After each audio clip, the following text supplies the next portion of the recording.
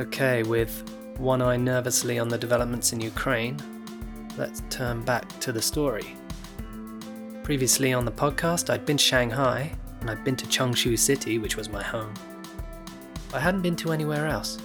So when the next weekend came, I went to Wuxi, a city in the same province, Jiangsu, a few hours inland. The first thing you notice when you're coming into Wuxi is the greenery. A glaring effort has been made to shroud the city in leaves, the reason for which has to be Wuxi's quite famous record on environmental degradation. The next thing you notice is the new buildings, pencil thin and still being built, with bamboo scaffolding scaling the sides like chicken wire. I'd booked a youth hostel in Wuxi, near the lake. Wuxi literally means no tin, and is said to have come from a pot which said, "If there is tin, there is an army. There will be conflict under heaven. If there is no tin, there will be peace under heaven." Wise words that must have seemed pertinent 2,500 years ago, but the engraver failed to see the discovery of opium, oil, and racism. Then again, perhaps tin is a metaphor. I didn't recruit Maria or Penny or anyone for this joint, and had rather bravely taken the coach alone. Coach travel in China is extremely cheap, probably because Chinese roads can be fairly unnerving places to be. But people need to get around, so did I, and Changshu is a city with no train station. Before I set off, the driver walked down the aisle reminding everyone to use their seatbelts. And taking a look at the seatbelts, I realized that half of them were broken. But at least he was saying the right thing. There are two places to escape to on the coach. One is near the back, where you can't see the cars darting and weaving around out front, causing the bus to violently swerve and honk. From back there, it's just a noisy, bumpy ride. You can pretend you're in a simulator and eventually you'll stop thinking about it. The other place to escape to is the land of slumber. Public transport makes me remarkably tired. It must be the bounciness, or the cacophony of passengers on their phones, the stream of Chinese radio adverts blaring out phone numbers. So on any bus journey I would holiday in the land of sleep, and hope vaguely that when I woke up, I wasn't dead. I never took a bus ride in which I didn't make friends with my Chinese neighbour. On one occasion, this friendship was expressed in burps, farts, and occasional singing, but it was a connection nonetheless. You don't blatantly fart in front of people unless they're your close friend, I reasoned. Another time, I met a woman who would eventually help another teacher visit the hospital. Other times, they were simply travellers, people visiting friends in nearby cities, who were interested in what had brought a Laowai to their vicinity. Despite the boom of the Golden Triangle, many people here are provincially curious about the outside world, and there I was, an ambassador of the unknown. My favourite was a man called Wu Tianming, who I met this afternoon en route from Changshu to Wuxi. We were about half an hour into the trip and my head was beginning to roll into my chest when the man to my left, a skinny young adult with aviator sunglasses, prodded me, rousing me from the early stages of hibernation. He showed me to his phone and I read, "I want a photo with you, is okay?" "Sure," I said.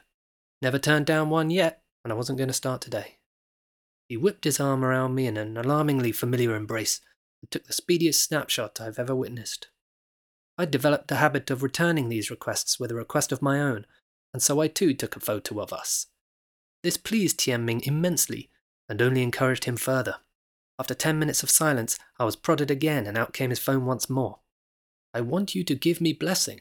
Write your words and where you are from." Feeling rather papal, I took his notebook and wrote, "Dear Wu Tianming, nice to meet you on the bus. Enjoy Wuxi and your future. Best wishes, Adam." This was as close as I was ever likely to get to being a celebrity, I realized. We then engaged in a well-rehearsed conversation about where I'm from and our respective jobs. I had become good at speaking this conversation in Chinese, but often couldn't understand the specifics about what the other person said. Tianming had an unusual question for me, however. He wanted to know if I had black friends. Why this was a pressing concern of his, I have no idea. "Have white friends, have black friends, together," I said in Chinese. "Oh," he said excitedly, and repeated what I said. Then we lapsed into silence once more, and within 10 minutes I was sleeping uncomfortably. What an exhausting thing fame can be.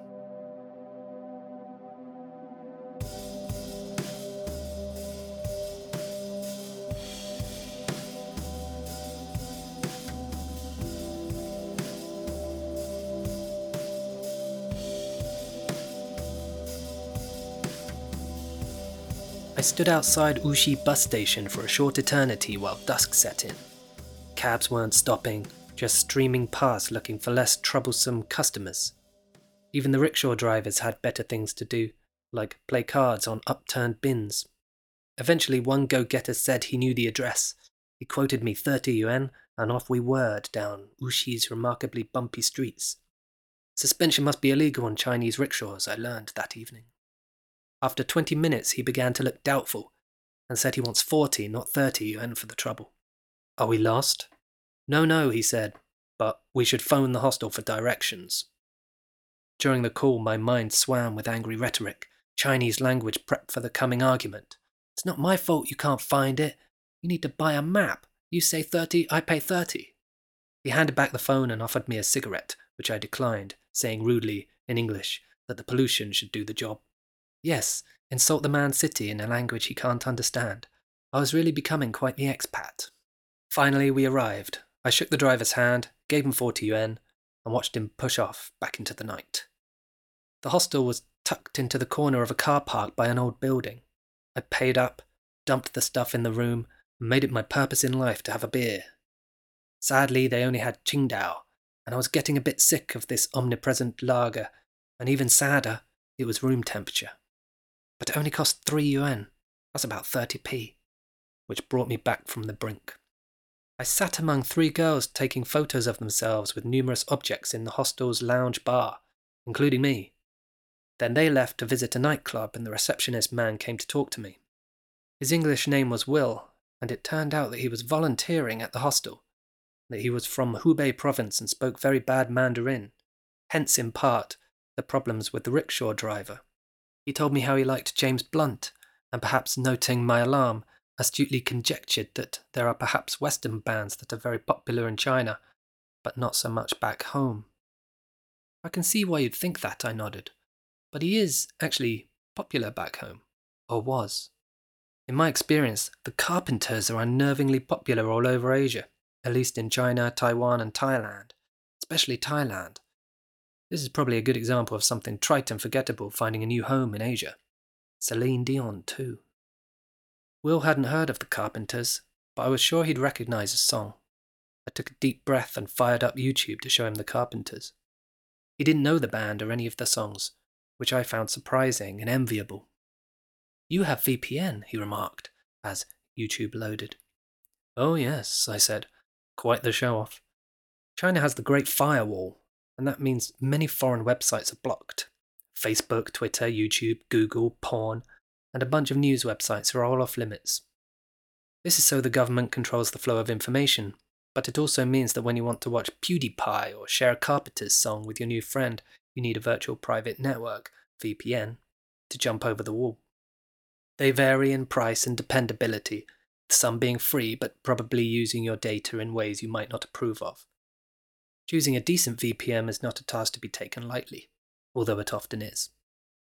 Despite Chinese state media using platforms like Twitter and YouTube to get their version of events out into the real world, in recent years more websites have been cut off from China. While the authorities haven't made VPNs illegal, they do what they can to prevent people getting them by removing apps from app stores or blocking websites they can be downloaded from.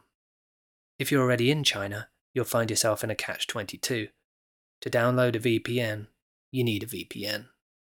Will and I talked about Facebook, which he had but couldn't access, and Wikipedia, which at the time was available but only in English. He told me how some people from Tibet made a pro-Tibetan independence video on YouTube and, as Will quietly put it, the government thought, this is not so good. I nodded. Will was a lovely guy, so open and measured.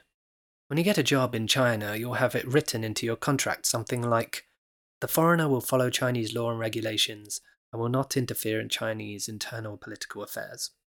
Some will even specify no-go areas of discussion, like Tibet, Taiwan, and Tiananmen, the 3 Ts. We all lapse, of course, especially when there's an opening. I joined Will in the realm of the hushed voices and asked, do you think control is getting more or less? He pursed his lips. Sometimes you think it's getting less, but something else happens from somewhere else and you find it's not getting less. But the people don't care so much. They just want to make their business. I think the business makes people mad. You know, when we turn 18 we have the right to vote, but I'm 24 and I've never voted. Now it's my turn to be surprised. Voting in China? Will told me that they had a vote for the local man who will go to Beijing and be in the party. But they generally have no idea who this man is, and if someone gives them RMB to vote for them, they'll just do that. Makes no difference anyway. And even though there are different parties in Beijing, there is really just one party, the Communists. The 8 other parties in Beijing are just for show, representing the KMT, the old Nationalist Party, or some party for democracy, things like that. A party that was founded in 1998 to actually call for real democracy, the Democracy Party of China, was proscribed, its leaders and members locked up. Sometimes, though, Will told me, he thinks that, at the moment, just having one party might be the best option, because things are getting better in China.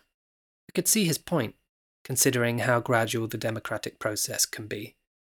It'll probably be 15 years before the UK's High-Speed Rail 2 is completed, I said. The Shanghai-Beijing high-speed rail, by comparison, took 3 years from the day the first shovel went into the ground to the day the first commuter took a seat. You just bulldoze those houses out of the way. That's what having no democratic institutions does for you.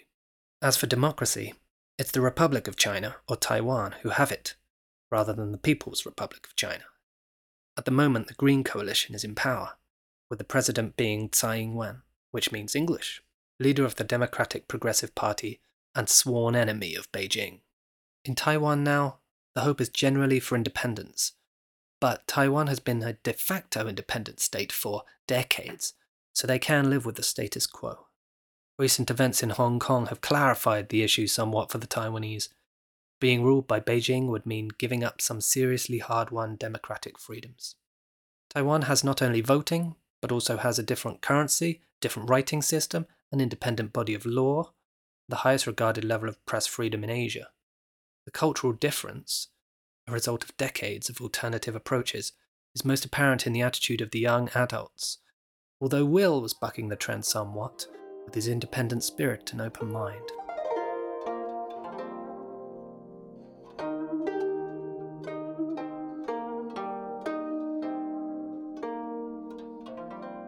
It was the Qing dynasty which made Taiwan part of the empire in the 17th century, ending Dutch rule over the island, which they called Ilha Formosa, or Beautiful Island. When compared to the 5,000-year history that the Chinese like to boast about, rule over Taiwan has only been recent. The ancient concept of China was the territory bound by the so-called Four Seas, the East China Sea and the South China Sea, i.e. the Chinese coastline, and the inland lakes of Qinghai Lake to the west and Lake Baikal to the north, although this particular lake is really quite far to the north of the Great Wall, in modern-day Russia. Anyway, islands were beyond the frontier. The Qing lost Taiwan to Japan at the end of the First Sino-Japanese War in 1895. By that point, the inhabitants of the island mostly considered themselves to be Chinese, but in terms of modern China, post-imperial China, those in Taiwan were left out of the loop. They were Japanese subjects for decades, while the nationalists and the communists tussled over control of the mainland, right up until the end of World War II when the Republic of China took control of the island, as the Japanese went home in defeat. After losing mainland China to the communists, the nationalist government moved to Taiwan and claimed, rather incredulously, that mainland China belongs to them too, and they are a government in exile. The Americans originally supported them on that, but after Nixon visited Mao in 1972, a clever bit of wordplay meant that both sides could pretend that China was theirs. The One China policy states that the mainland and the island are all part of one China. Which government is the rightful ruler is a can that was kicked down the road. Taiwan's Green Coalition government, headed by the current leader Tsai Ing-wen, favours true independence, but can never really take the leap and declare it. Support for independence has gradually risen among the people, especially in light of events in Hong Kong. In Communist China, the big mainland, the general attitude is that Taiwan is China, end of story. Xi Jinping has been making noises about bringing the rogue province back into the fold, and he'd make himself a national hero if he pulled it off. Taiwanese military experts estimate that within a few years, China will have the strength to be able to mount a comprehensive invasion that Taiwan would be powerless to prevent. At that point, the world's eyes will turn to America. Will they defend their democratic ally? Current events in Ukraine will lead to lessons learned on all sides of the Taiwan question.